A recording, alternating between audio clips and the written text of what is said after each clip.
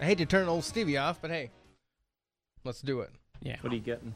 Well, I'm getting a bounce, but there's a lightness within it as well. Interesting. Yeah. Honey, it's a very tricky color, and I'll tell you why. Terry and I worship an unconventional deity, the power of another dimension. Now, you're not going to read about this dimension in a book or in a magazine or in a newspaper because it doesn't exist anywhere except in my own mind.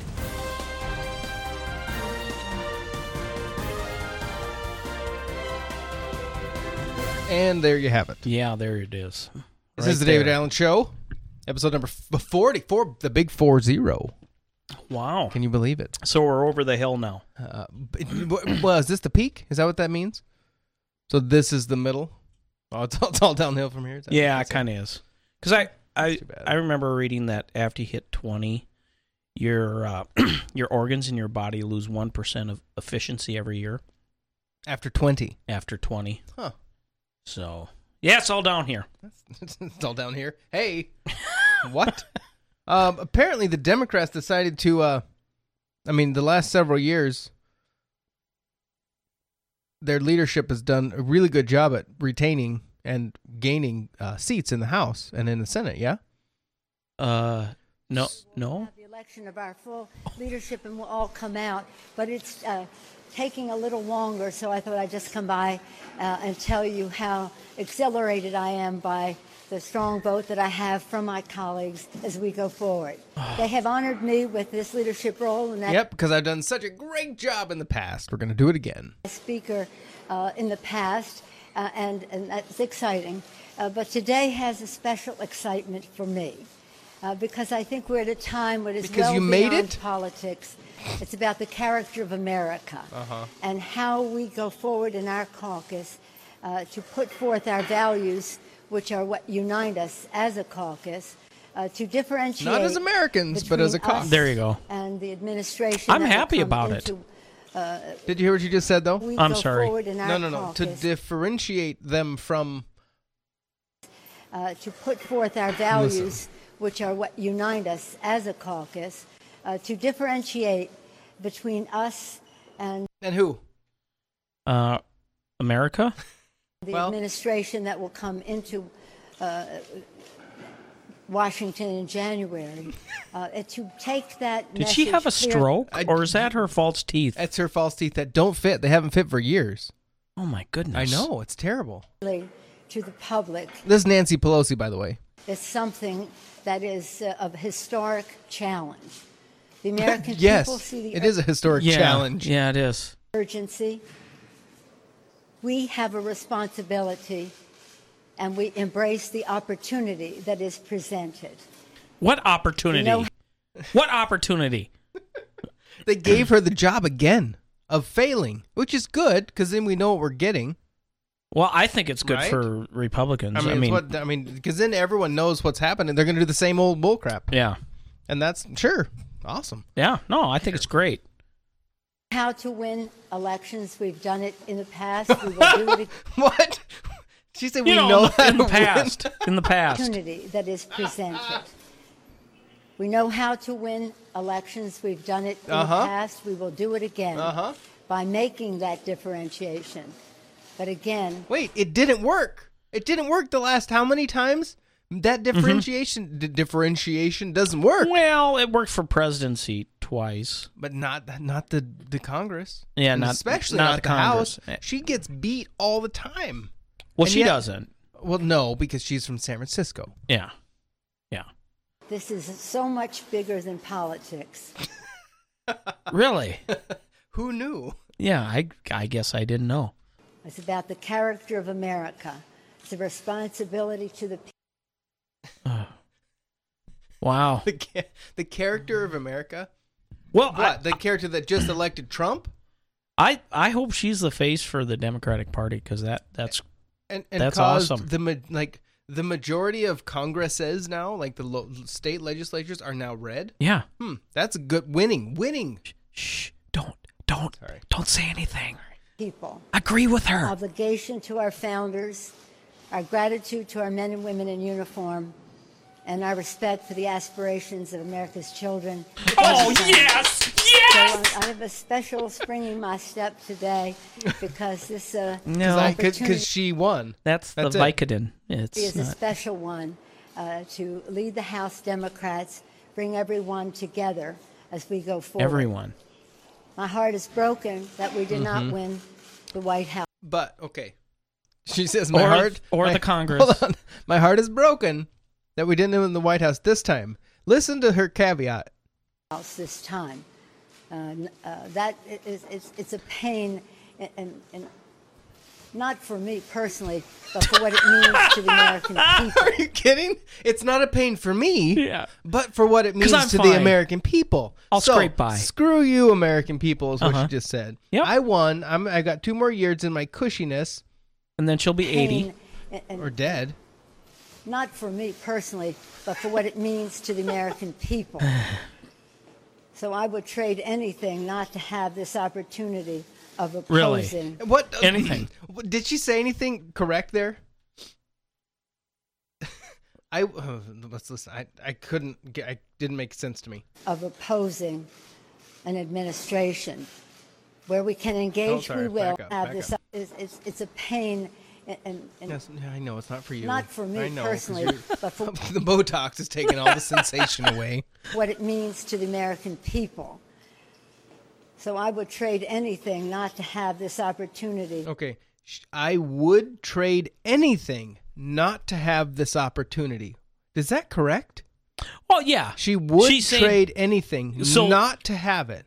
So that she wouldn't be having the opportunity to win another election? Or I think she's saying that her election is an opportunity to set things straight. She would trade anything not to have the opportunity. What does that mean?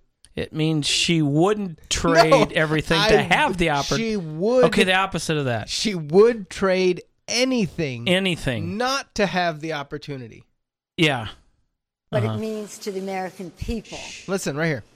So I would trade anything not to have this opportunity of opposing an administration. So we just have to pass. No. We just have to pass this by so that we know what she's actually saying. So, am I weird that this makes no sense? Well, no, I don't think you're weird for that reason. Shut up. I don't know. What it means to the American people. So I would trade anything not to have this opportunity of opposing. Shouldn't she have said I would trade anything to have this opportunity? Well, earlier, didn't she say that winning this was an opportunity? It was a wonderful because they know how to win opportunity. elections, clearly. Yeah. And it seems to me that what she's trying to say is that she's a winner. She's happy about it, but you know what? What it means to the American people. The Botox has hit above her eyes and it's moving up. Of opposing an administration. Is she smiling? She would trade anything not to have this opportunity of opposing this administration. Oh, so what she's saying is that she would give anything to not have this administration to have Hillary coming in the office. Oh, I would trade anything not to have this Okay, no, that might make sense. Where we can engage, we will. Where we need to oppose, we will. But nonetheless, this does afford an opportunity. What?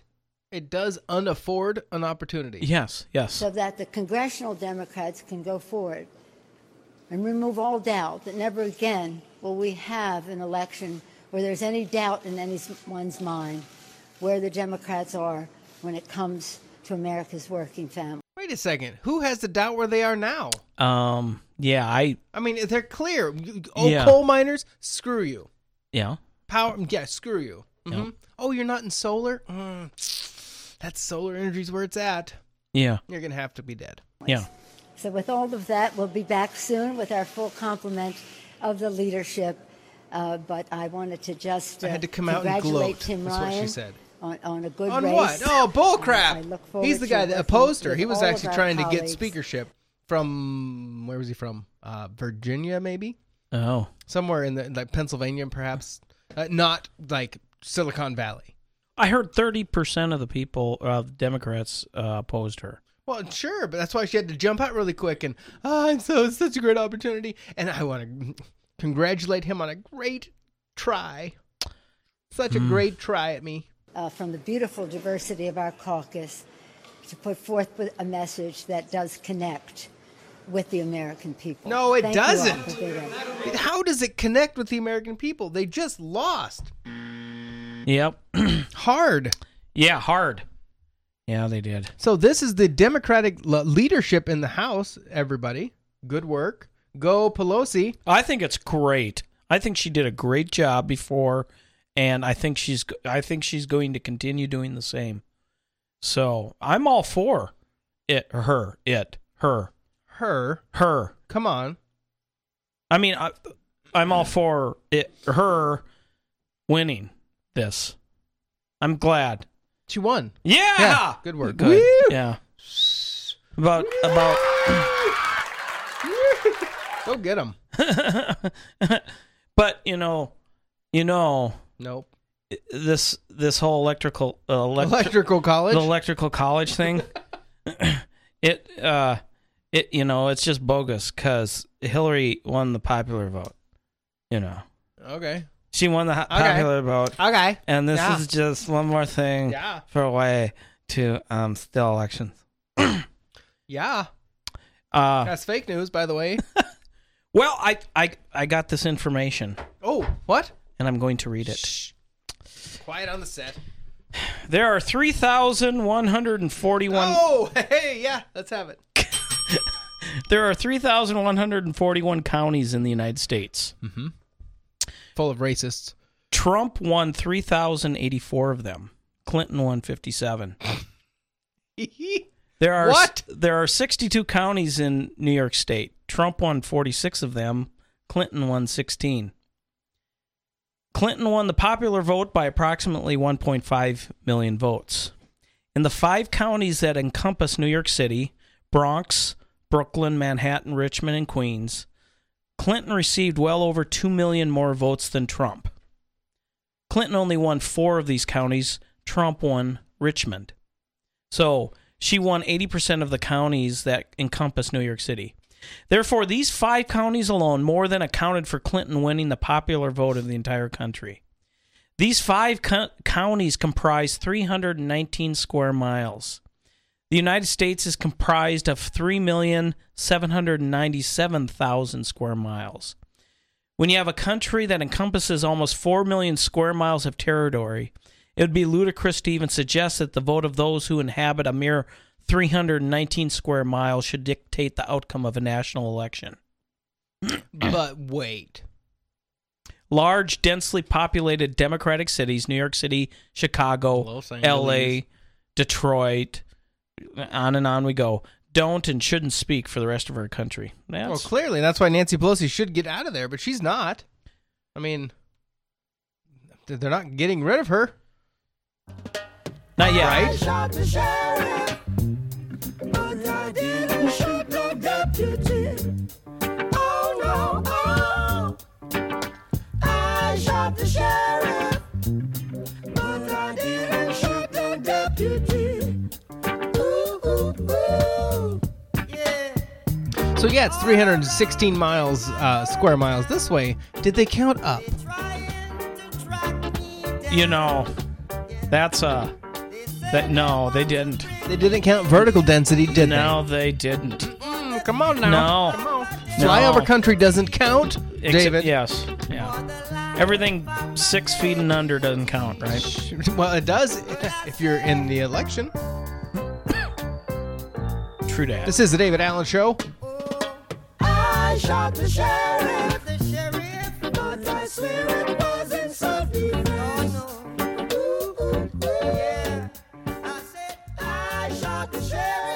So do you think it's a good idea for liberals to want to abolish the Electoral College because they didn't win this time? What happens when it doesn't work in their favor next time? Are they going to want it back? Well, I got a perfect example about that. Let's have it. The Senate, the filibuster. Oh, yes, yeah. The nuclear option. The nuclear option. And the Republicans are very hesitant to go down that road. To go down that road because they've been in the minority in the past. But the Democrats did it. They took it away. But they did it for everything except for Supreme Court justices. That was the only one that they didn't do. So, but the Republicans at this point could do that if they wanted to. And say they got three Supreme Court justices and absolutely stack the court for a generation. Well, I think it would be kind of foolish not to think a generation ahead and consider if they'll do the same thing. Yeah. Or you just off them like Scalia, make them go away so you have empty seats. Oh, that was the other thing I heard. There is a way that you could get rid of the Supreme Court. Kill them all? No, let them die off and then filibuster and never don't appoint them? Never fill the seats. If they had enough, they could filibuster it and never fill the seats, and it would just die off. But the lower courts are terrible. Yeah, I mean that might not be better.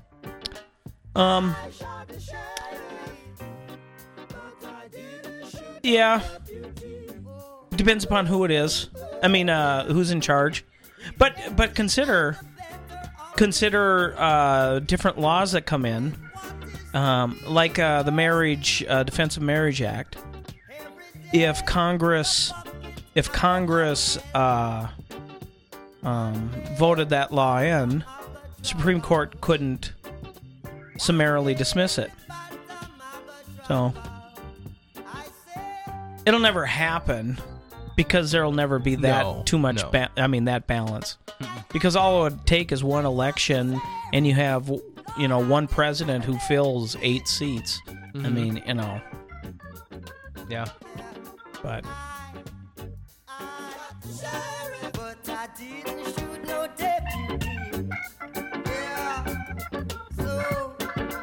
I'm a little concerned about Trump. Why? Well, did you see who his treasury pick is? No. Stephen Crowder? No. Mnuchin? Munchen? Yeah? Something like that. Anyways, he worked for Goldman Sachs for 17 years, as did his father. And then he went on to become a successful producer in Hollywood, I guess. He knows how to work the system. Well, yeah. But, for those people that are completely against how things have been done in the past, it seems like Trump is continuing on the legacy. Mm-hmm. He also went to talk to David Petraeus. Oh, yeah? For Secretary of State. Did you hear that? No, but they won't let that happen. Well, David Petraeus went in with Mark Kelly to launch a gun control group. Oh, brother. So, Mark Kelly, isn't that the Gabby Gifford's husband? Yeah. But that seems to be more of the same old, doesn't it? I mean, even to talk to the guy. I mean, what's the point? Maybe he just stopped in to talk about I bet women or something. No, he's got a girlfriend. It's fine. He emails her. Oh. No big deal. Yeah. His historical fact, ready? Okay. Hitler was only able to rise to power because nobody made any memes comparing him to Hitler. Fact, everybody. The David Allen Show. Wow. But anyways, are you getting concerned about Trumpy? Yeah. I don't know. I've honestly kind of I kind of want to stop caring. I shouldn't, but I kind of do. can't really fault you that much. When we started doing the podcast, it was like February. My thought the whole time was that they were going to elect a Republican to push the country in ways that would help the globalists that they couldn't do under the Democrats. Okay. And I'm wondering if Trump is plan B and they're going to use him to do that. The nameless, faceless Illuminati. Yes. What do you think? Sure. I don't Or know. you don't At this care. point, anything. It doesn't matter. Really? Sure. Oh. This from The Guardian. LGBT communities should be havens of tolerance. I missed a couple letters there, but that's fine. All So right. did they. Instead, racism is rife. When I see the word Muslim in the press, the fear is always that following word will be terrorist or fundamentalist. Oh, let's look that up. What's fundamentalist? Let's get a definition of that. Well, do you know what it was originally? It was originally a term referring to Christians who believed in the 5 fundamentals of the Christian faith, and then they co-opted that and used it to describe somebody who demands for a strict adherence to certain theological doctrines. So a fundamentalist Muslim would be, I suppose by that definition, somebody who demands a strict adherence to I don't care Islam. about that definition. What does fundamentalist mean? Yeah. So the definition of fundamentalist is Islamic... A strict fundamentalist is a strict someone who holds to a strict adherence to certain theological doctrines. So I would probably be a fundamentalist. Yeah. You would be a fundamentalist. Yeah. Based upon their definition, for sure. I didn't know that was bad. Well, it wasn't.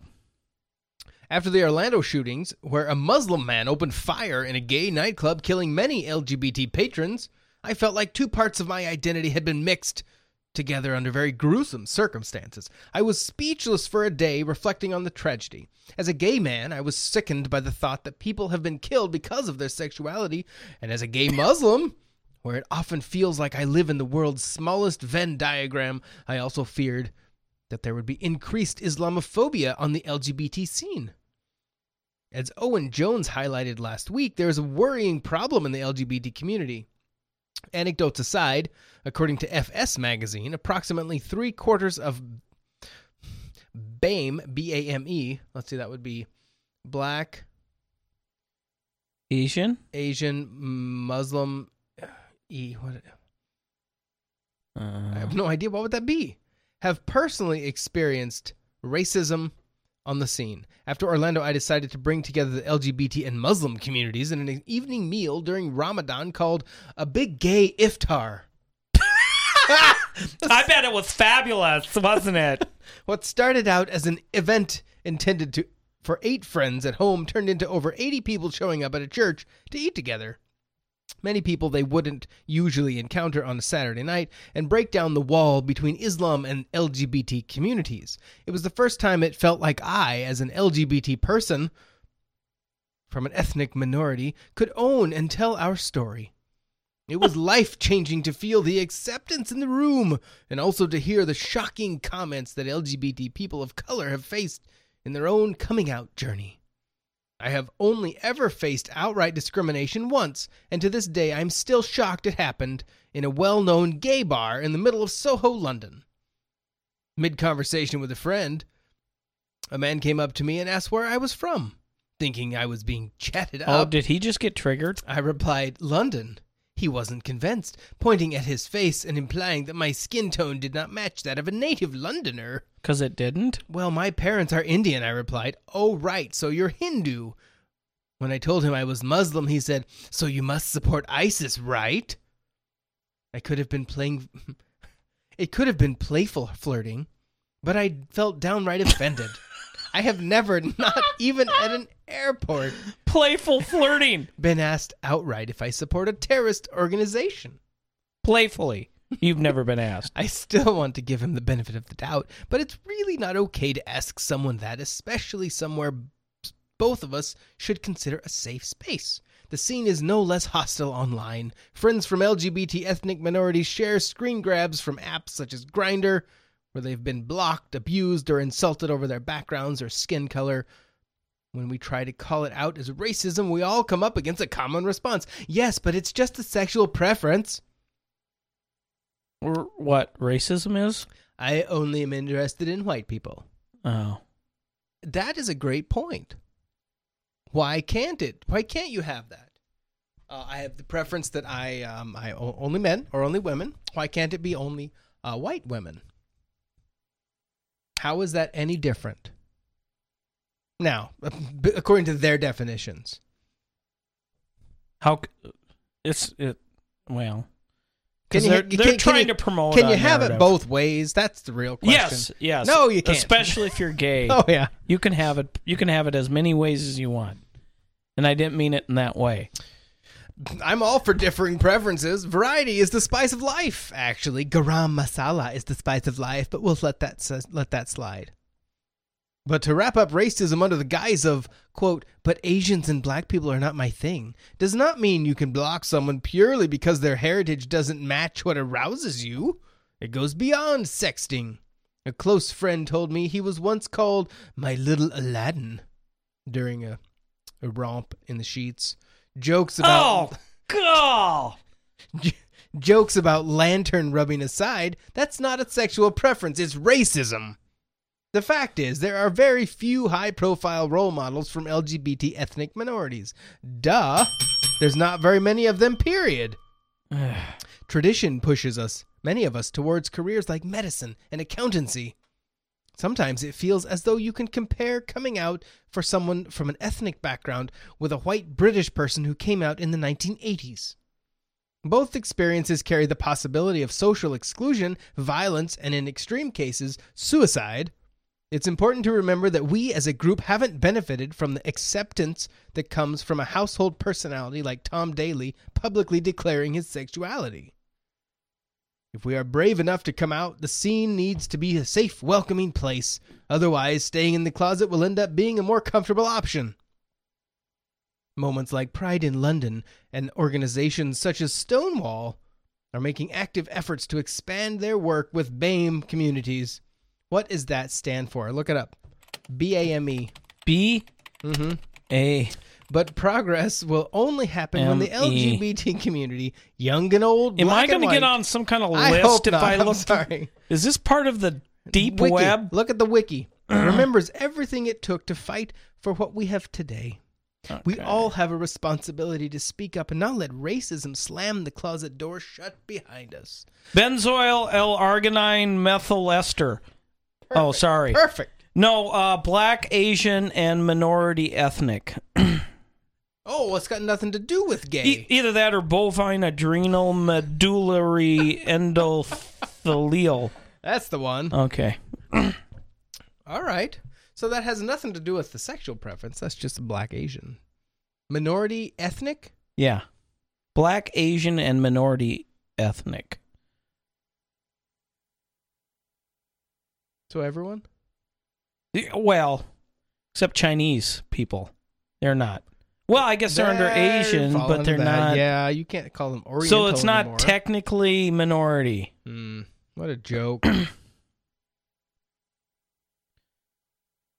So, I don't know. It feels like that all these random fringe groups are realizing that maybe it's not so cool. Maybe their clubs aren't quite as awesome. Well, they have to. I suppose it's in any place. If you live as a victim and you think as a victim, you have to keep concentrating that. I mean, I would think a gay, black, Muslim. I mean, you can't get it as concentrated whining as that, or True. or feel so offensive, because there are so many ways that you could feel offensive.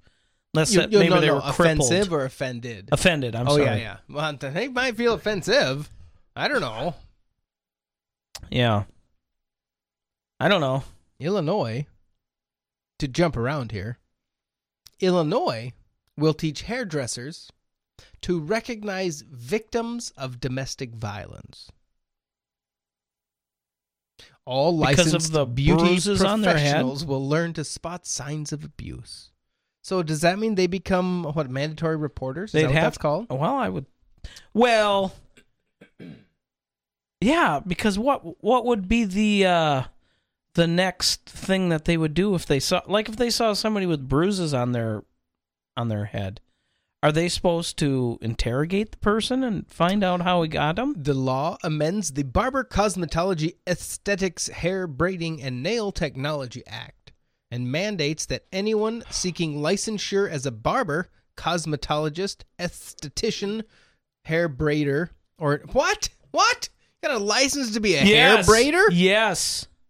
And nail tech have a 1-hour class on domestic violence and sexual assault. Licensed beauty professionals will be required to take the hour-long training every 2 years to renew their license. The idea for the legislation came out of a steering committee at Chicago Says No More, a regional group seeking to raise awareness about domestic violence. So they're the thin line between domestic violence and freedom? Hairdressers? According to Centers for Disease Control, 1 in 4 women have been the victim of severe physical violence by an intimate partner. What does that mean? What's the definition of severe in that sense? Yep. Okay. More than 65,000 intimate violence incidents were reported to Illinois law enforcement. Now, this has a link. Let's go look there. This is a PDF file. The National Coalition Against Domestic Violence in Illinois. What is domestic violence? Did you know 1 in 3 women and 1 in 4 men in the United States have experienced some form of physical violence by an intimate partner? Ooh, there's a footnote. What is an intimate partner?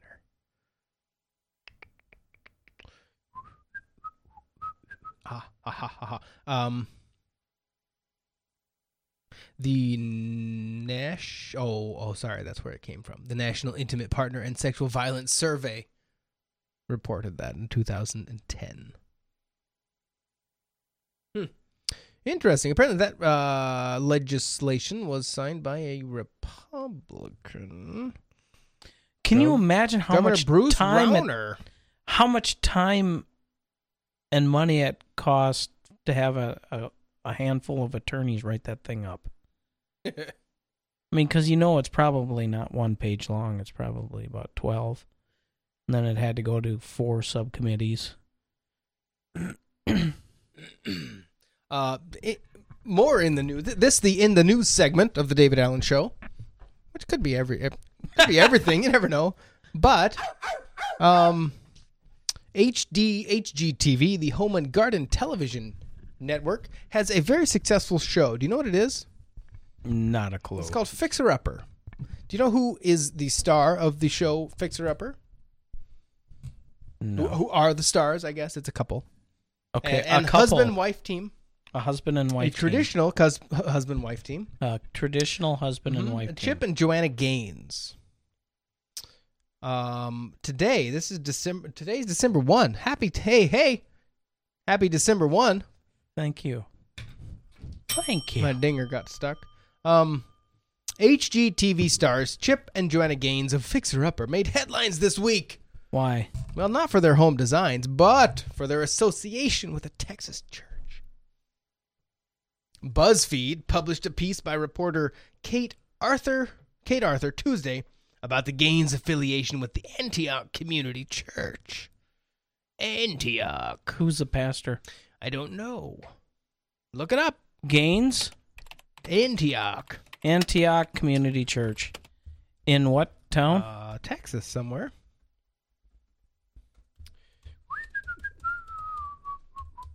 Is it in Waco? Quite possibly. Yeah. I think so. Is that right? Jimmy Siebert, it looks like, maybe. All right, here's the BuzzFeed, this November 29, the article from BuzzFeed. Dun, dun, dun. Chip and Joanna Gaines' church is firmly against same-sex marriage. Can you believe it? That's the headline. Chip and Joanna Gaines' series Fixer Upper is one of the most popular shows on HGTV. The couple has recently graced the cover of People magazine. Their book, The Magnolia Story, has been on the New York Times bestseller list for 5 weeks. And they were subject of a long profile in Texas Monthly that credited them with revitalizing the city of Waco, where the show is set and where their businesses are located. The couple are riding a wave of success, largely due to their charm and appeal. Joanna's design aesthetic, large kitchen islands, open concept floor plans, and shiplap is one of the show's stars.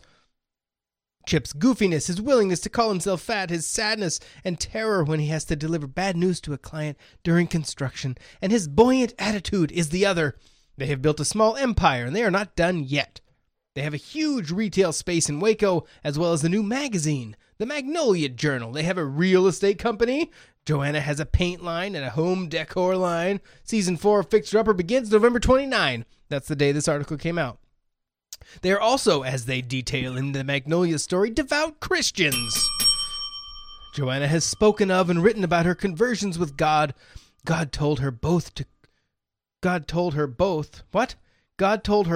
close her store to spend time with her children and then to reopen it a few years later. Oh, that's disgusting. What's wrong with her? Their church, Antioch Community Church, is a non-denominational evangelical mission-based megachurch. What? It's disgusting! And their pastor, Jimmy Siebert, who described the Gaines as dear friends in a recent video, takes a hard line against same-sex marriage and promotes converting LGBT people into being straight. So are the Gaineses against same-sex marriage? And would they ever feature a same-sex couple on the show, as have HGTV's House Hunters and Property Brothers? Emails to Brock Murphy, the PR director at the company Magnolia, were not returned, nor were emails and calls to HGTV's PR department.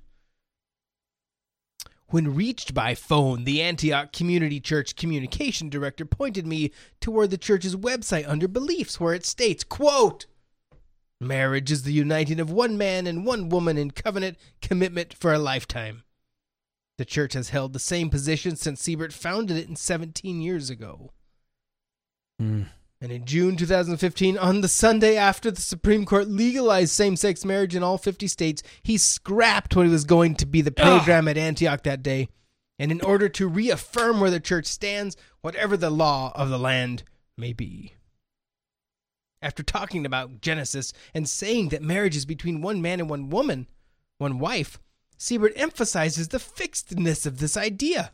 This is a clear biblical admonition, quote. So if someone were to say marriage is defined in a different way, let me just say they are wrong, he says from the pulpit to applause from the congregation. God defined marriage, not you and I. God defined masculine and feminine, male and female, not you and I. Siebert then goes on to discuss sin. Truth number 1, homosexuality is a sin. The lie, homosexuality is not a sin.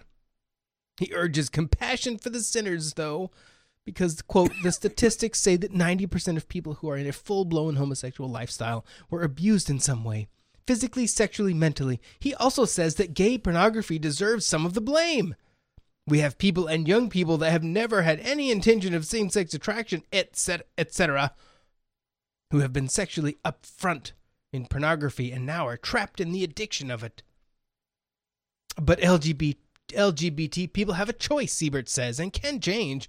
Truth number 2, God is able to give us power over every sin, including homosexuality. Lie number 2, I am a homosexual and in thought and action, and I cannot change. He tells the story of a playground conversation he recently had with a friend who was wondering whether one of his kids in their charge was going to be gay or straight. He said to her, "Can I just tell you, you don't have to wonder. You can lovingly, carefully bring him back to Scripture. Be compassionate in the journey and help them direct their passions rightly to how God created them." In 2009, a task force of American Psychological Association concluded that efforts to change sexual orientation are unlikely to be successful and involve some risk of harm. The Human Rights Campaign has also decried conversion therapy, linking it to minors to depression, anxiety, drug use, homelessness, and suicide. Nevertheless, Siebert urges educators in public schools not to accept normalizing same-sex marriage, which will trickle down to teenage relationships. I have something to say. Remember the previous guy talking about how horrible it was for somebody to have not to be sexually attracted. We were talking about it to a person of a certain race. Oh, yeah. Okay. So, in that case, it's horrible if you're not attracted to somebody. Mm-hmm. My point exactly. And in this case, it's a wonderful and sacred thing to not be attracted to somebody, meaning a woman. Right. Strictly based on their gender. Yeah, it's strictly... Mm-hmm. Yeah. It's hypocrisy. Anyways, keep going, sorry. Well, I just find it interesting that this article, BuzzFeed, just calls him out. His sermon is available online. You can watch it in full, it says. Oh, man, I hope people get saved because of it. That'd be awesome. The spokesperson for Antioch said she could not speak for Chip and Joanna Gaines on same-sex marriage, but Siebert clearly does not offer any wiggle room on the issue. None. As he says emphatically in his sermon, business leaders, you will have to be clear about who you are, and you will have to be willing to stand to lose even a deal or 2 or 10 or even lose your business. But if you're not clear, you will have no leg to stand on down the road. If you think you're going to get away with it in the short run, I promise you won't in the long run, because the Spirit demands submission. We're being called to a higher calling, Siebert says, a greater compassion and love, but a greater clarity than ever before, because it is coming now. Starting Monday morning, we will not have the option anymore. And with that, he concludes, will come persecution. What I find fascinating here is this article just quoted a whole bunch of truth. Yeah. So that was the original article. So the BuzzFeed piece from reporter Kate Arthur, who must have spent an excruciating time watching that sermon and having to cut it apart. Huh. So she heard it several times, which is great. Or horrible for her if she never repents. Well, that's true. Arthur's article focuses on the fact that the church's pastor takes a hard line against same-sex marriage. Yes, Arthur includes quotes from his sermon. We know that. We read them. While BuzzFeed did not obtain responses from either the Gaineses or HGTV, the network replied to the Huffington Post's request for comment Thursday, saying, "We don't discriminate against members of the LGBT community in any of our shows. HGTV is proud to have a crystal clear, consistent record of including people from all walks of life in its series." A representative for the Gaines was not immediately available.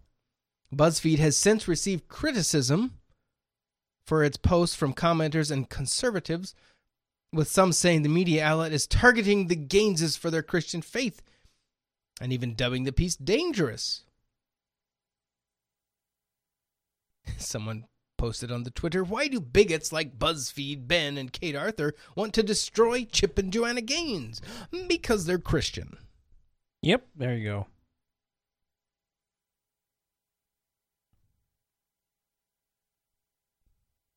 That's going on in the news. Huh.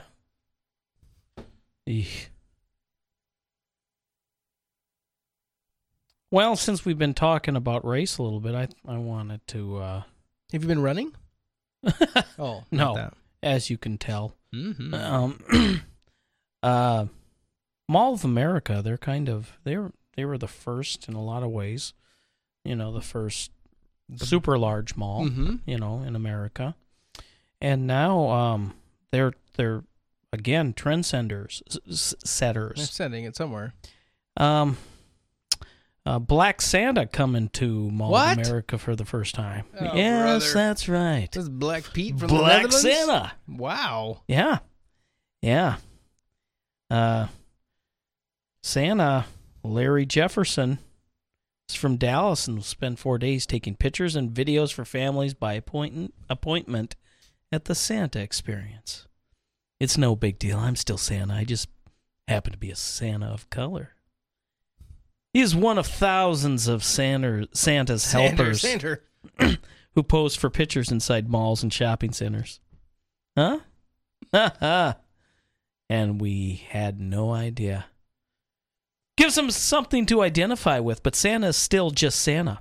Just Saturday, I was doing an event, and one child said, "Santa, you're brown." And I said, "You bet I am." No. He said, "Yes, but Santa comes in many different colors." No, red, white, and that's it. Yeah, yes. And black boots. Black boots.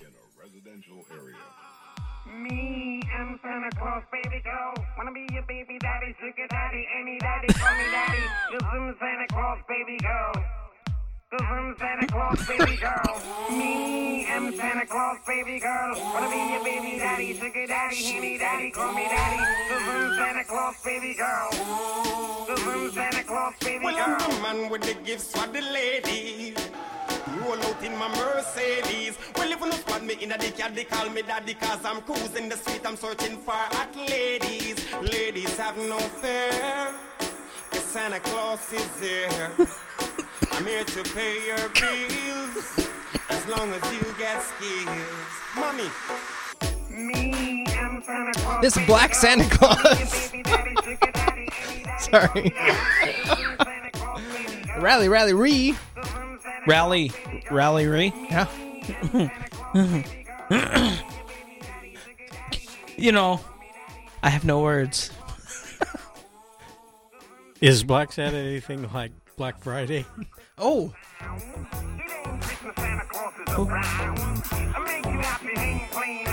Maybe. Is it a deal? Do you get a deal? Oh, was it a misleading article? Were they talking about Santa Claus on Black Friday at the Mall of America? Sadly, no. Oh, man. No. It was a good try. It's like making Annie. Yeah, played by a black girl. Are you kidding? Yeah. I don't know. What is the world coming to? That's a good question.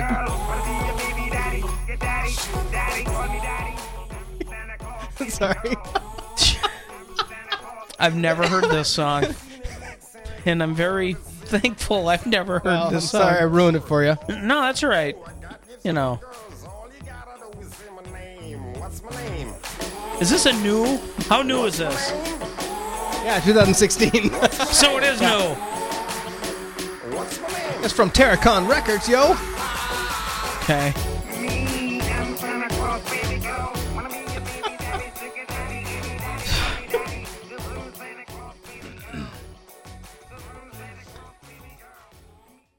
Yeah, sorry about that. Didn't mean to ruin all your nights. No. Hey. It was fine. I just somebody thought that was a good idea. Somebody did. True, someone did. This is the David Allen Show here on the airwaves of the interweb. Straight out of Compton. I'm sure. Nope.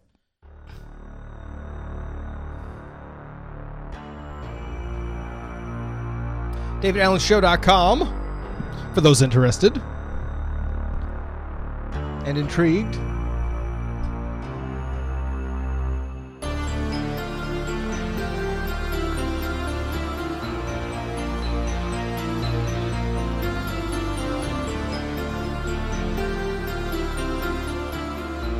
Coming up, we're going to wander through the list of the books every man should read. Oh.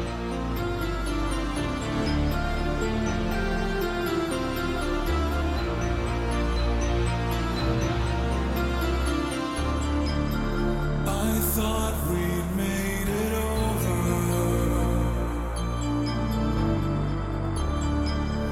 I thought you might have learned.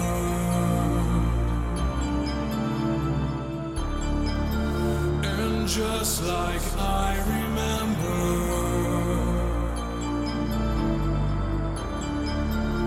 the simple one returns. Are we descending?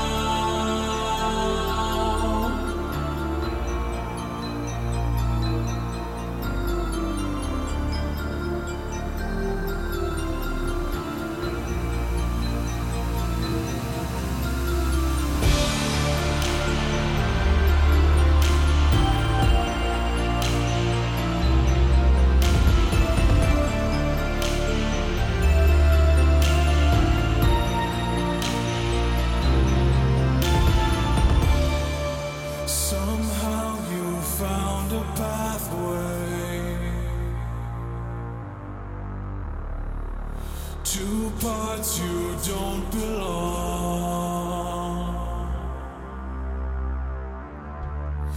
I thought you could be trusted. Yeah, so did I. I've never been so wrong. Set among New York City's elites in the roaring 20s. This book is considered one of America's great literary products for a reason.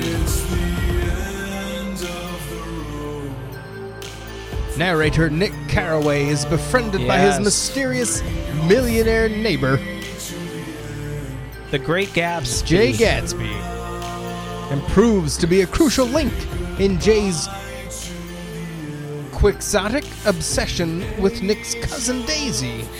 The metaphors, the beautiful writing, and the lessons one can garner about reliving the past all make The Great Gatsby worth reading again and again and again. And again? And again. One of the earliest articles we published at The Art of Manliness was 100 must-read books for men.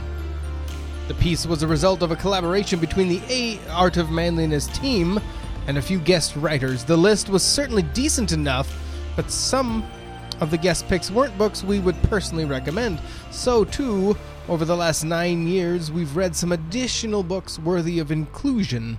So today, we present a revamped list of 100 books every man should read over the course of his lifetime.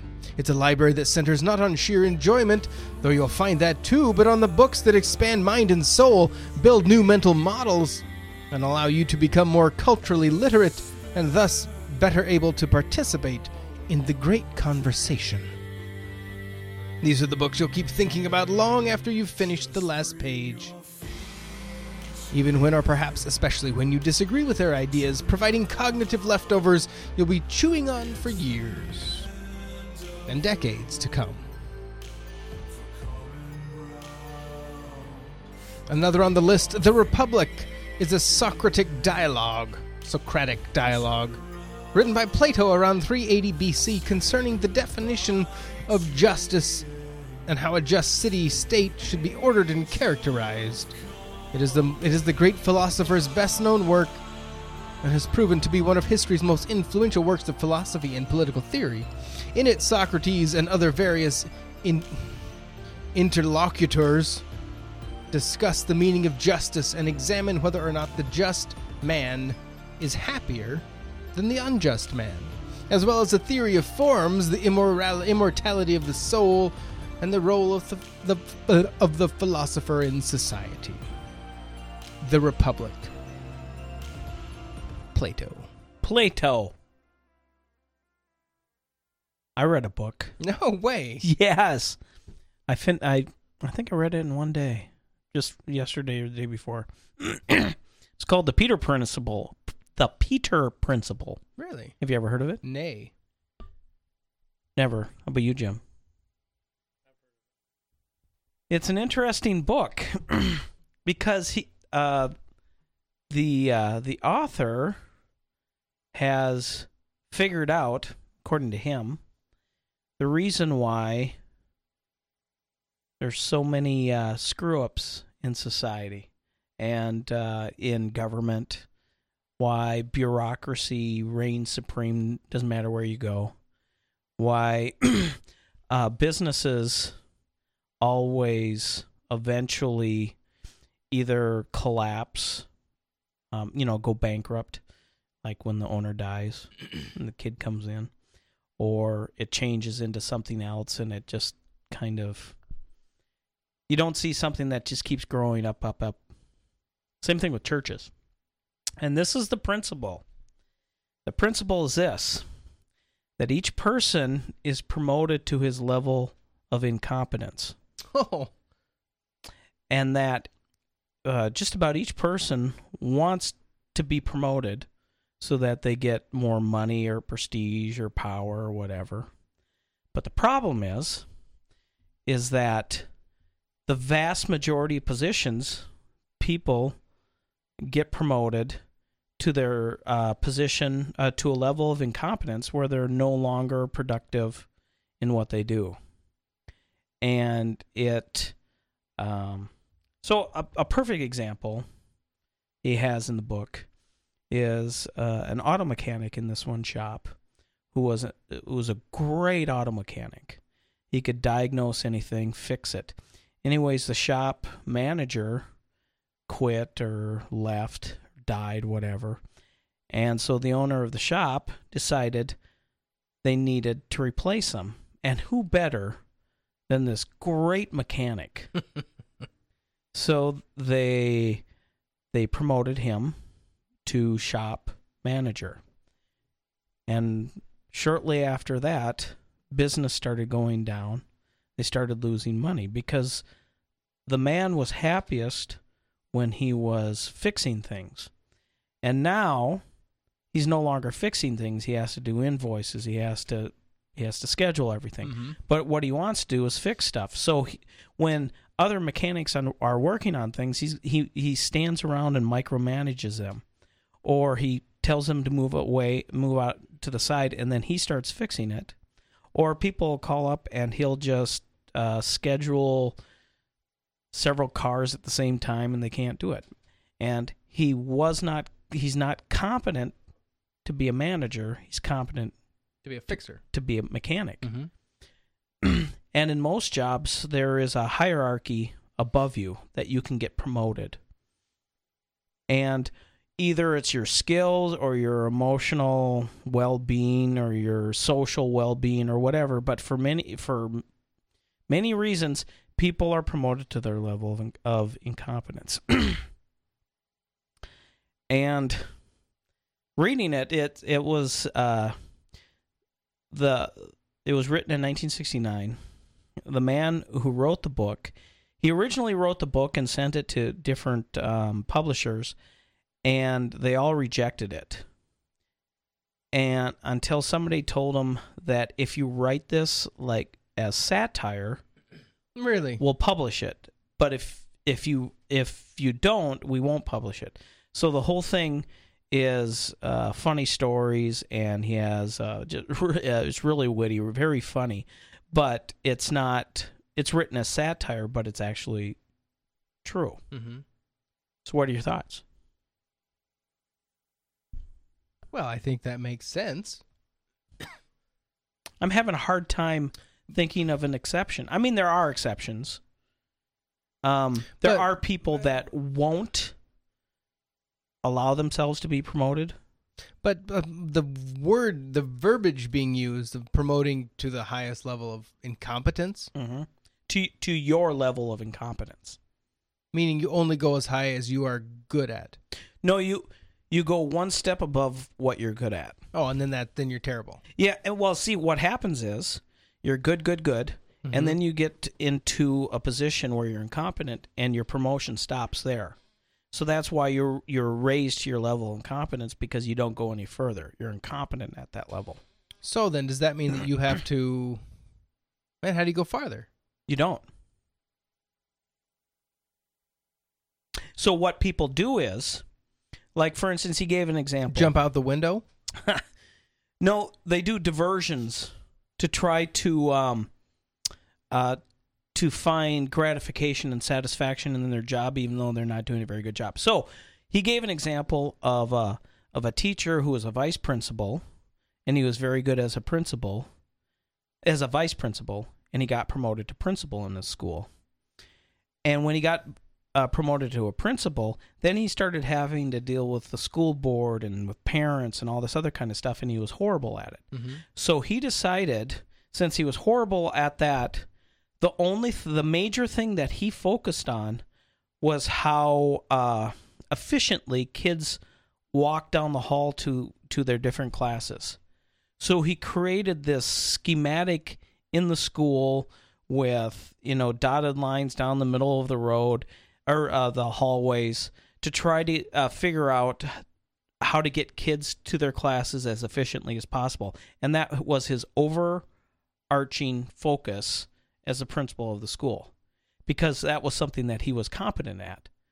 But as a principal, he was completely incompetent. So that's what people do. Or, he talked about this a lot too, they get sick and they die. because it's frustrating.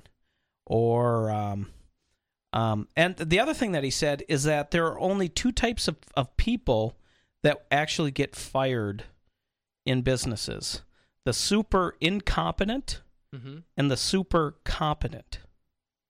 So those that are really bad, I get that, but those that are really good get fired because of the threat. Because they're a threat. Part of it's a threat. Like an example that he gave was in a school. There was a teacher who was a great English teacher. He came in, started teaching, and in a year, there were kids in his class that had learned and read books that they were going to read for the next 2 or 3 years. Well, the problem is when they go to the next grade, they've already studied what the next grade was going to study, and that messes up the teacher for the next year. So they move them along, or they find out some pretext and move you along, move you to a different position. What's the name of this book? It's called The Peter Principle. Peter? Yep, like the apostle. The Peter Principle. Yeah. Where did you find this book? I don't know. I got it on Amazon. I'd heard about it before. Why things always go wrong. Yeah. Yeah. Now, this is a perfect example when it comes to government. Because I've worked in local government, and now I'm working in a school. And I mean, it's like, it's so obvious. It's so obvious. The other thing they said about politicians, too, is that politicians are promoted to their level of incompetence. Because, and this is, when you are looking... they're doing good. This one should move up. He's great in this spot. We need to get him up to the next level. Well, no, because when they're looking, say somebody in the Republican Party, when they're looking for somebody to be a president, congressman, they're not looking for somebody who's good at the job. They're looking for somebody who will get elected for the job. And so they're looking for people that are good at getting elected, but not good necessarily at filling that position.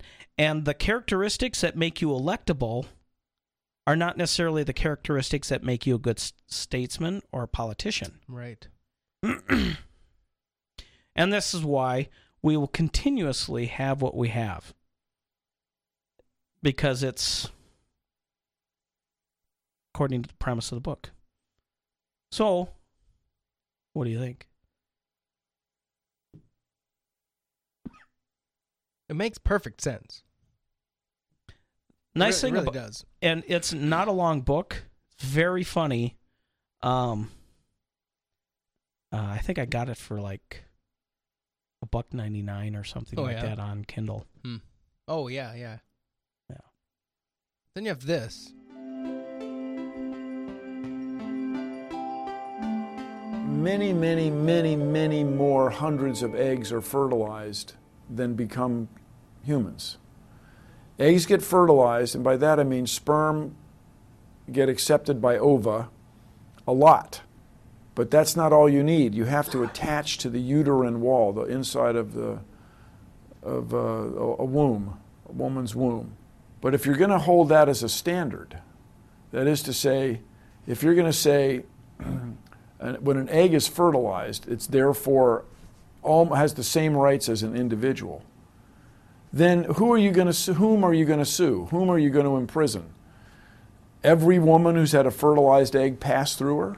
What? Every guy whose sperm has fertilized an egg and then it didn't become a human? Have all these people failed you? It's just a reflection of a deep scientific lack of understanding. What a moron! And, you literally, or you apparently literally don't know what you're talking about. Yeah, you! And so when it comes to women's rights with respect to their reproduction... Who else? I think you should leave it to women. It's really... you cannot help but notice. This is the engineer. engineer. I'm not the first guy to observe this. You have a lot of men of European descent passing these extraordinary laws based on ignorance. Sorry, you guys. I know it was written or your interpretation of a book written 5,000 years ago, 50 centuries ago, makes you think that when a man and a woman have sexual intercourse, they always have a baby. That's wrong. And so to pass laws based on that belief is inconsistent with nature. I mean, it's hard not to get frustrated with this, everybody. And I know nobody likes abortion, okay? Is this Rosie O'Donnell? But you can't tell somebody what to do. I mean, she has rights over this, especially if she doesn't like the guy that got her pregnant. Like what has that got to do with it? Oh, my goodness. My head is spinning. My head is spinning. So if your body spontaneously aborts, that's a crime?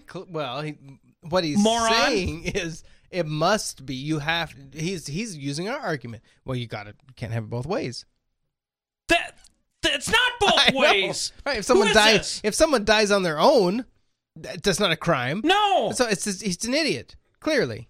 Who is it? She doesn't want anything to do with your genes. You're not going to tell me. Especially if she. So he's just equating. You should know this. He's just equating people to being just animals. Okay, sorry.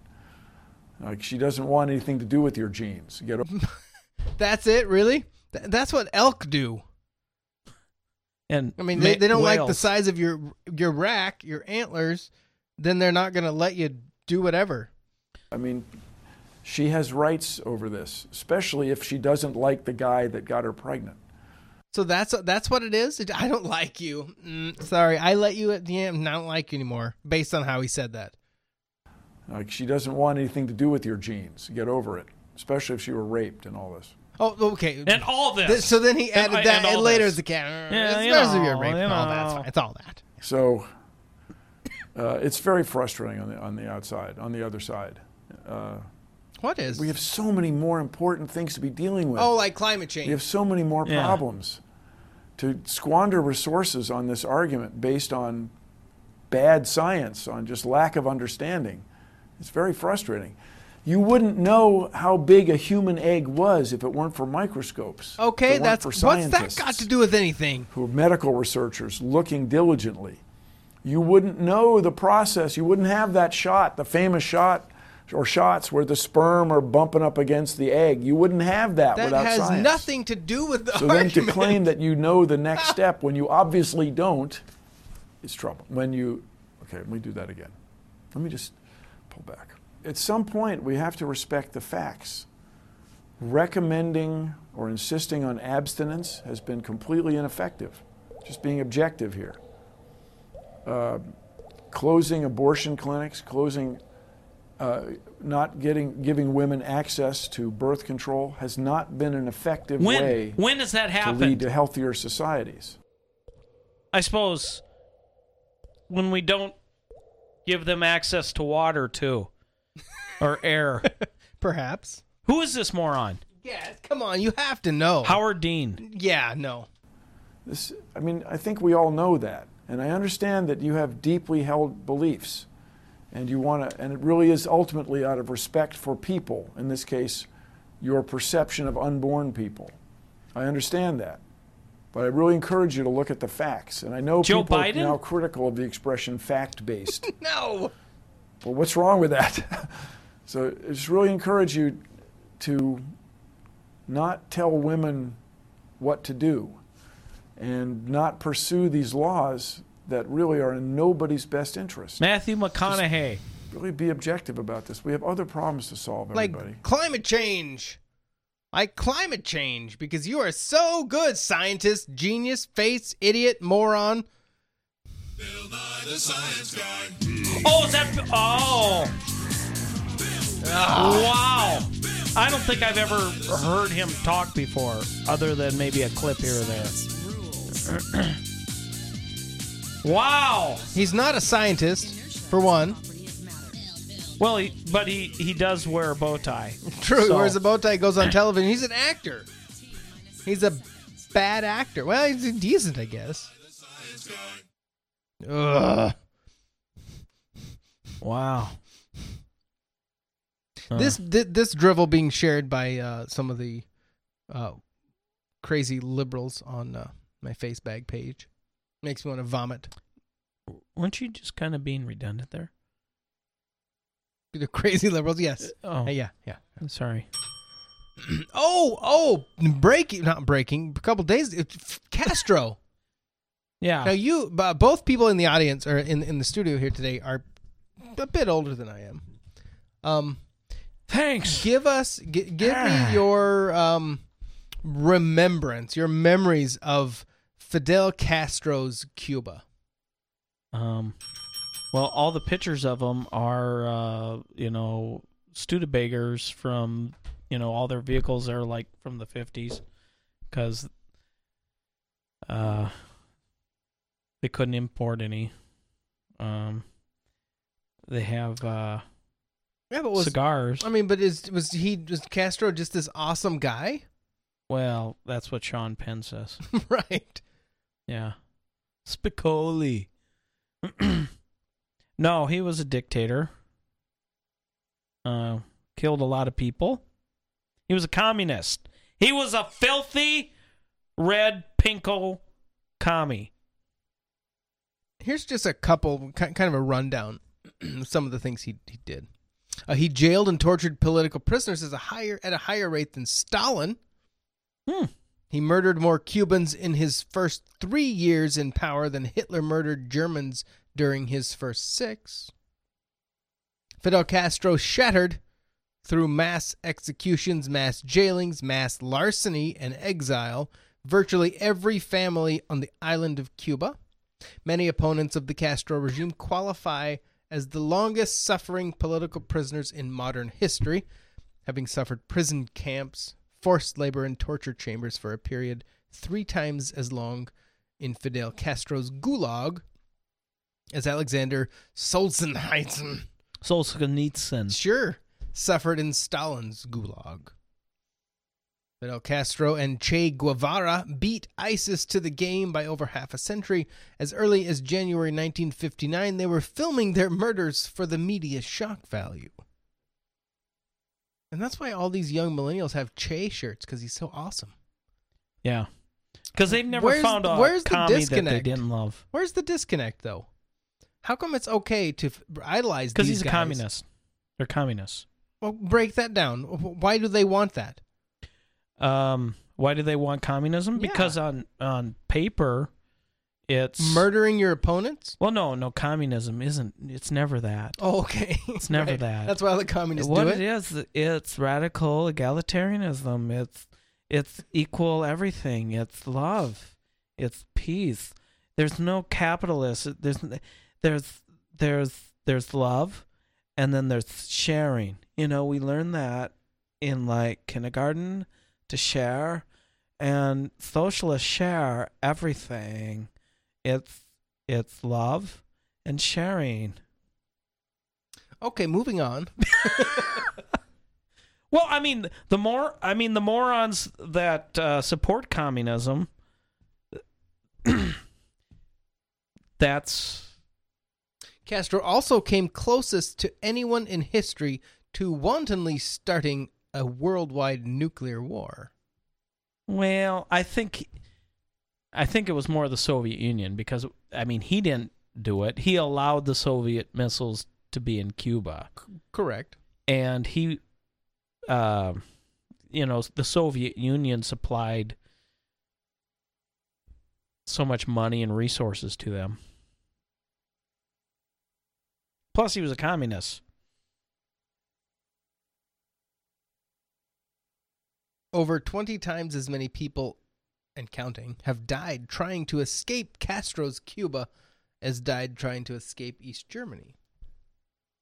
Yeah, that one's kind of a false. Well, probably. Just the actual length of time. Well, because you count everybody who drowned. Well, that's what they're doing, right. Well, they're getting away. Yeah. I don't know if that's the best. He helped train and fund practically every terror group on Earth. From the Weathermen to Puerto Rico's Macheteros. to the Argentina's Montoneros to Colombia's FARC. Well, they had a bunch of Cubans in Africa as well. From the Black Panthers to the IRA, and from the PLO to El Fatah. The PLO money. You got some PLO? Hey. So yep. Steve Bannon, we all know him, right? Steve Bannon, well, let's just hear what, let's see what Elizabeth Warren, who we thought was going to be the president, which she still could. CNN host Anderson Cooper pushed back against Massachusetts Senator Elizabeth Warren, who supported Democratic presidential candidate Hillary during the election for labeling one of President-elect Trump's top advisors a, quote, white supremacist. The clash came when Warren accused controversial Trump campaign CEO Steve Bannon, a former Breitbart executive, soon to be the president-elect's chief strategist, of being a racist. Real quick, David, while you're at it, would you look up Steve Bannon's wiki? But Cooper quickly interjected, wait a minute, there's no evidence he's a white supremacist. Obviously, there are people who are white supremacists who support Donald Trump and support Breitbart or Steve Bannon. Warren, clearly frustrated by Cooper's challenge, began rolling her eyes and exhaling at the suggestion that it has not, in fact, been proven. She exhaled at him? That he's a white supremacist. Come on, she grumbled. Steve Bannon has certainly associated himself with white supremacists. Will you go that far? The CNN anchor again told Warren he's not certain it's fair to just accuse him of practicing racist ideologies. Oh, I'm going to practice a racist ideology. This is a guy whose appointment is plotted by the Ku Klux Klan, she retorted. He's associated himself with a white supremacist. And is that close enough? Now that is so stupid. Yep. Because someone supports you, you are that person? Really? Or like something that, because there are communists out there. Have you heard of Jeremiah Wright? Anybody? Exactly. Obama just, he got away with that one. One thing, though, about the guy. Steve Bannon, let's have it. You know who Steven Crowder is? Yeah. Okay. Steven Crowder, I was listening to his podcast. Louder with Crowder. I was listening to his podcast, and he said that Steve Bannon hates his guts. Hates Crowder? Hates his guts. Hates his guts so bad that he won't allow Milo Yiannopoulos, yeah, onto his program. Oh, because Milo's he was with Breitbart. Not now, or something. Is he now? But before. Oh, okay. There was also who else? There was another conservative that would never go on his program because Steve Bannon hated Steven Crowder so badly, would not allow him on, and he has no idea why. Said he's met him twice, but he's heard that he's a vindictive tool, and he's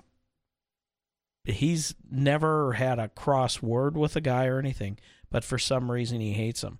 So I probably, I mean, it sounds like he's, yeah. Did you look at his history, his wiki, his pedigree? Yep, he's got an MBA from Harvard. Mm-hmm. He's a big money guy. Yep. So it appears that the JCD was talking about that, and I think Curry also a little bit. Goldman Sachs, yeah. That he's being brought in to help fix the financial bullcrap that's coming next year. To kind of put him in place to bring some, because I guess in 2012, his speeches in 2012 were all about the economy and economics. And straight, nothing partisan, nothing. This is why they can't find any white supremacist stuff. The guy didn't talk about it. But it's a lot of financial stuff and a lot of how the economy works and what's going to happen. So it's intriguing that Trump is bringing that guy in as an advisor. Yeah. Unless because he was involved with Breitbart and other things. I don't know. Someone like this who maybe is staunchly quote-unquote conservative, who is also a bulldog, mm-hmm. I suppose you'd want him working for you than against you, perhaps. So, yeah, I don't know. But all that speculation, really, if they're going to say that, then how about chapter and verse? Show us chapter exactly, and verse. Yeah, there's none. Show us there's pictures. None. Right, there's just no way. Video. It doesn't exist. Yeah, right. exactly. But it's the same old stuff. I mean, look at BuzzFeed with the the gains. Okay, now all of a sudden they're worse than Hitler.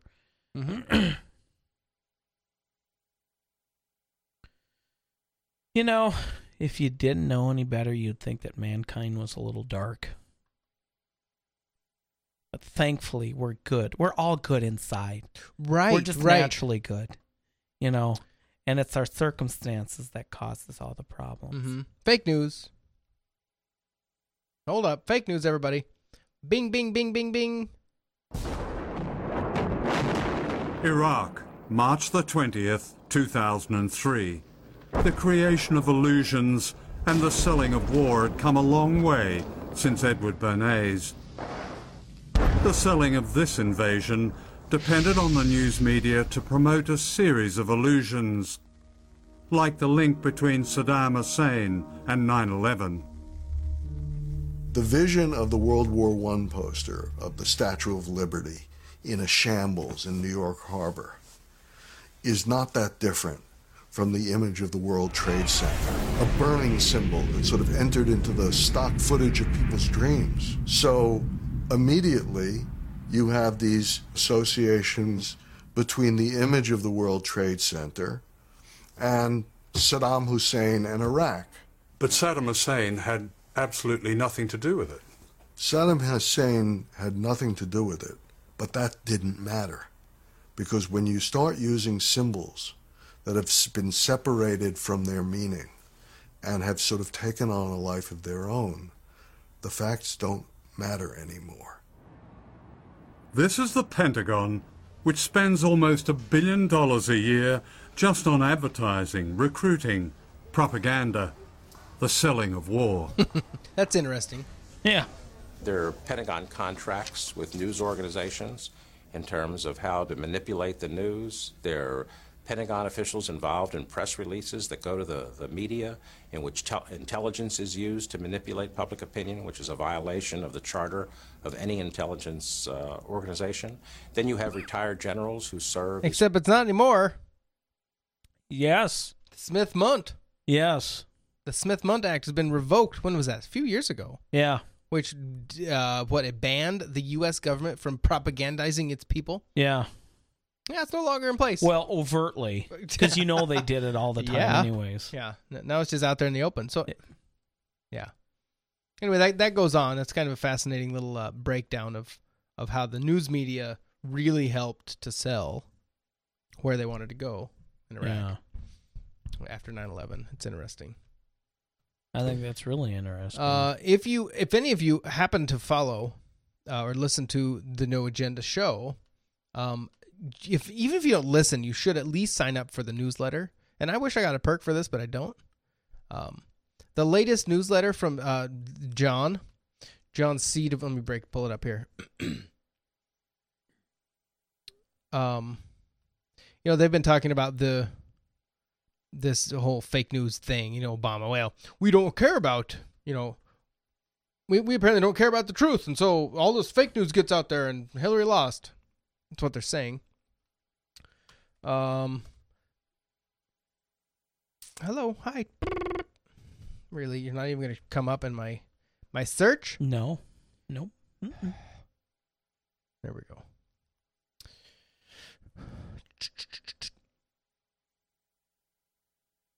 The real fake news, he says, the discussion of fake news overlooks the real fake news, which is native advertising. And so, and in the image he's got in here, it's a whole bunch of web pages, and then he's circled all of the pieces where it says sponsored generated content, brand voice, paid for and posted by Discover, sponsored generated content, brand publisher, a paid post. So all these things, these news articles, these stories that are showing up on these websites that say anything, that's not news. That's a paid advertisement. Yeah, sponsored. It's absolutely paid. Like if you go, if I go into Yahoo, is it Yahoo? Let me see. On, of course, it's taking forever. Well, clearly. But it lists all of them, and the last time I looked at it, it looked like probably 75% of all the news articles on Yahoo were sponsored. Yeah. It's ridiculous. Yeah. Because how then, I mean, who knows that, for one? Here we go. CNN.com, paid partner content. Jeez. What mobile phones do to your skin. 10 credit cards charging 0% interest until 2018. Mortgage rates hit 2.75 APR. See if you're eligible. So it's different than the ad now. It's becoming sponsored content. And it's crazy because there's nothing more to, I mean, what's true? And then this section here, at the bottom of it, sponsored by Subaru. Okay. In case you missed it, what the sex robots will teach us. I didn't miss it. Did you ever watch the movie Shooter? No. Oh, you haven't? Mm-mm. Oh, Should okay. Well, it's kind of at the very end. This evil senator says something to the effect, "It's what's true is what I say is true." Ah, yeah. And there it is. Yep, there it is. Schultz is stepping down as Starbucks CEO. Yeah, I saw that. Is that bad? I don't know. He's the one that's been anti-gun and anti-non-gay, I think. Non-gay? Anti-non-gay, yep. Or against gays? No, anti-non-gay. So he hates people that aren't gay? I think so, yeah. Okay. They're not welcome in their stores. People that aren't gay are not... So it's what? It's the end of another era. So do you have to come, like, with a Mac or something like that? Does that... I think you have to have a Mac and... A ponytail? No, not so much. Lululemon skinny, like, workout pants, I think. Okay. And a satchel.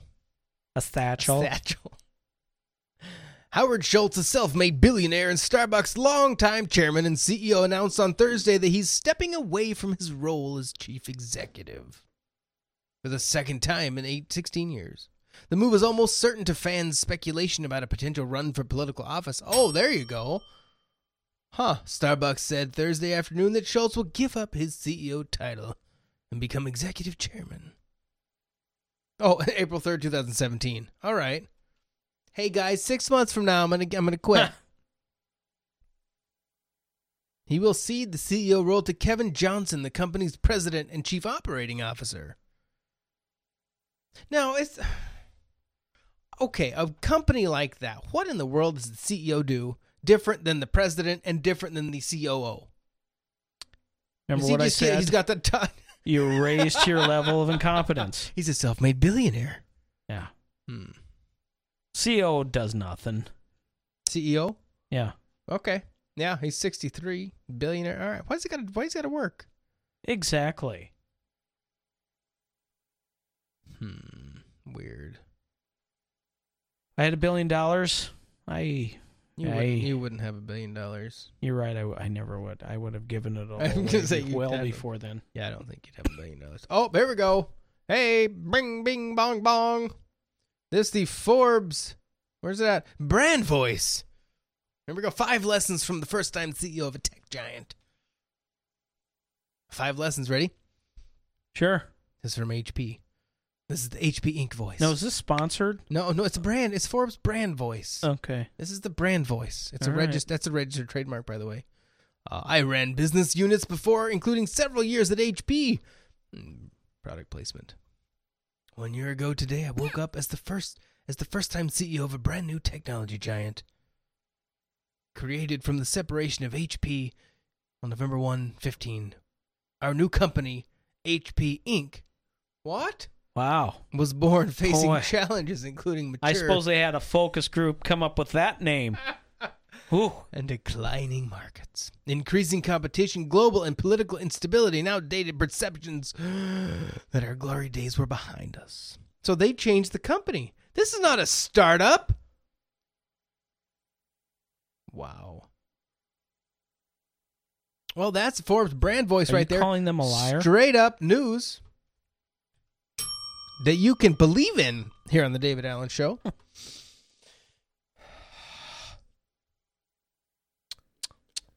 Fine.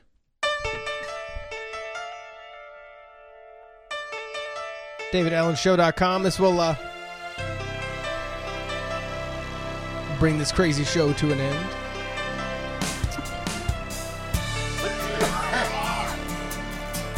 You all right? Did you die over there? I just died. DavidAllenShow.com for those interested. On the interweb, on the Facebook, David Allen Show. I don't belong here. I never It is. Stay tuned for 2017. Big news coming here on the David Allen Show. Yeah. It's getting so hard. We're getting a monkey. Hey! Yeah! Never saw the backlash when the tide began to rise. I can't remember. The tide begin to rise. This demon hunter here on the David Allen Is Show. it really? Are they? Is it Christian? Just ask them. Really? Huh. Is this an old group, or are they still... They're going now.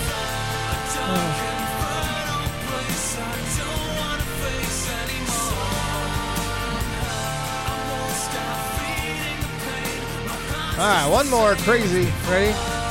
This from good.is.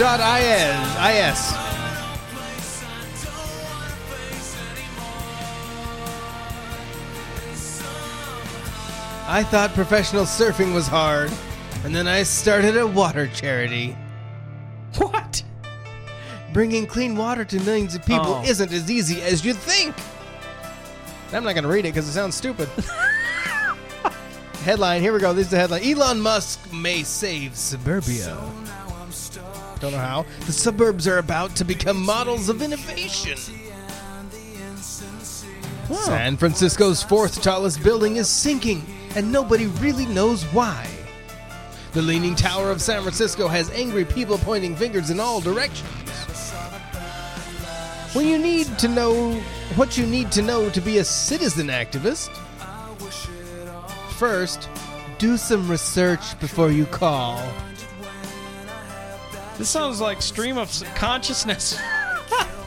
You've been sold a myth about sports drinks, and it could be slowing you down.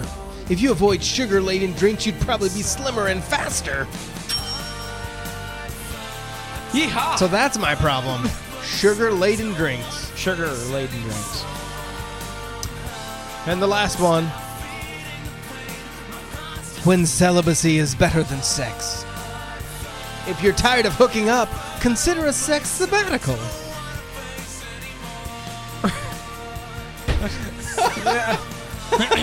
I guess you could be tired of just hooking up. That's your whole job. Yeah. All right. Any last words over there?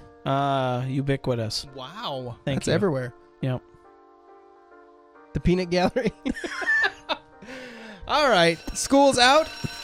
Everyone go home. Learn something. Talk. Read a book. Read a book. Read a book. Read a book. The Peter Principle. Read it. Peter Principle, everybody. No. If you buy it from Amazon, we won't get anything out of it. Yeah, no. $1.99 here on the David. No, it's not.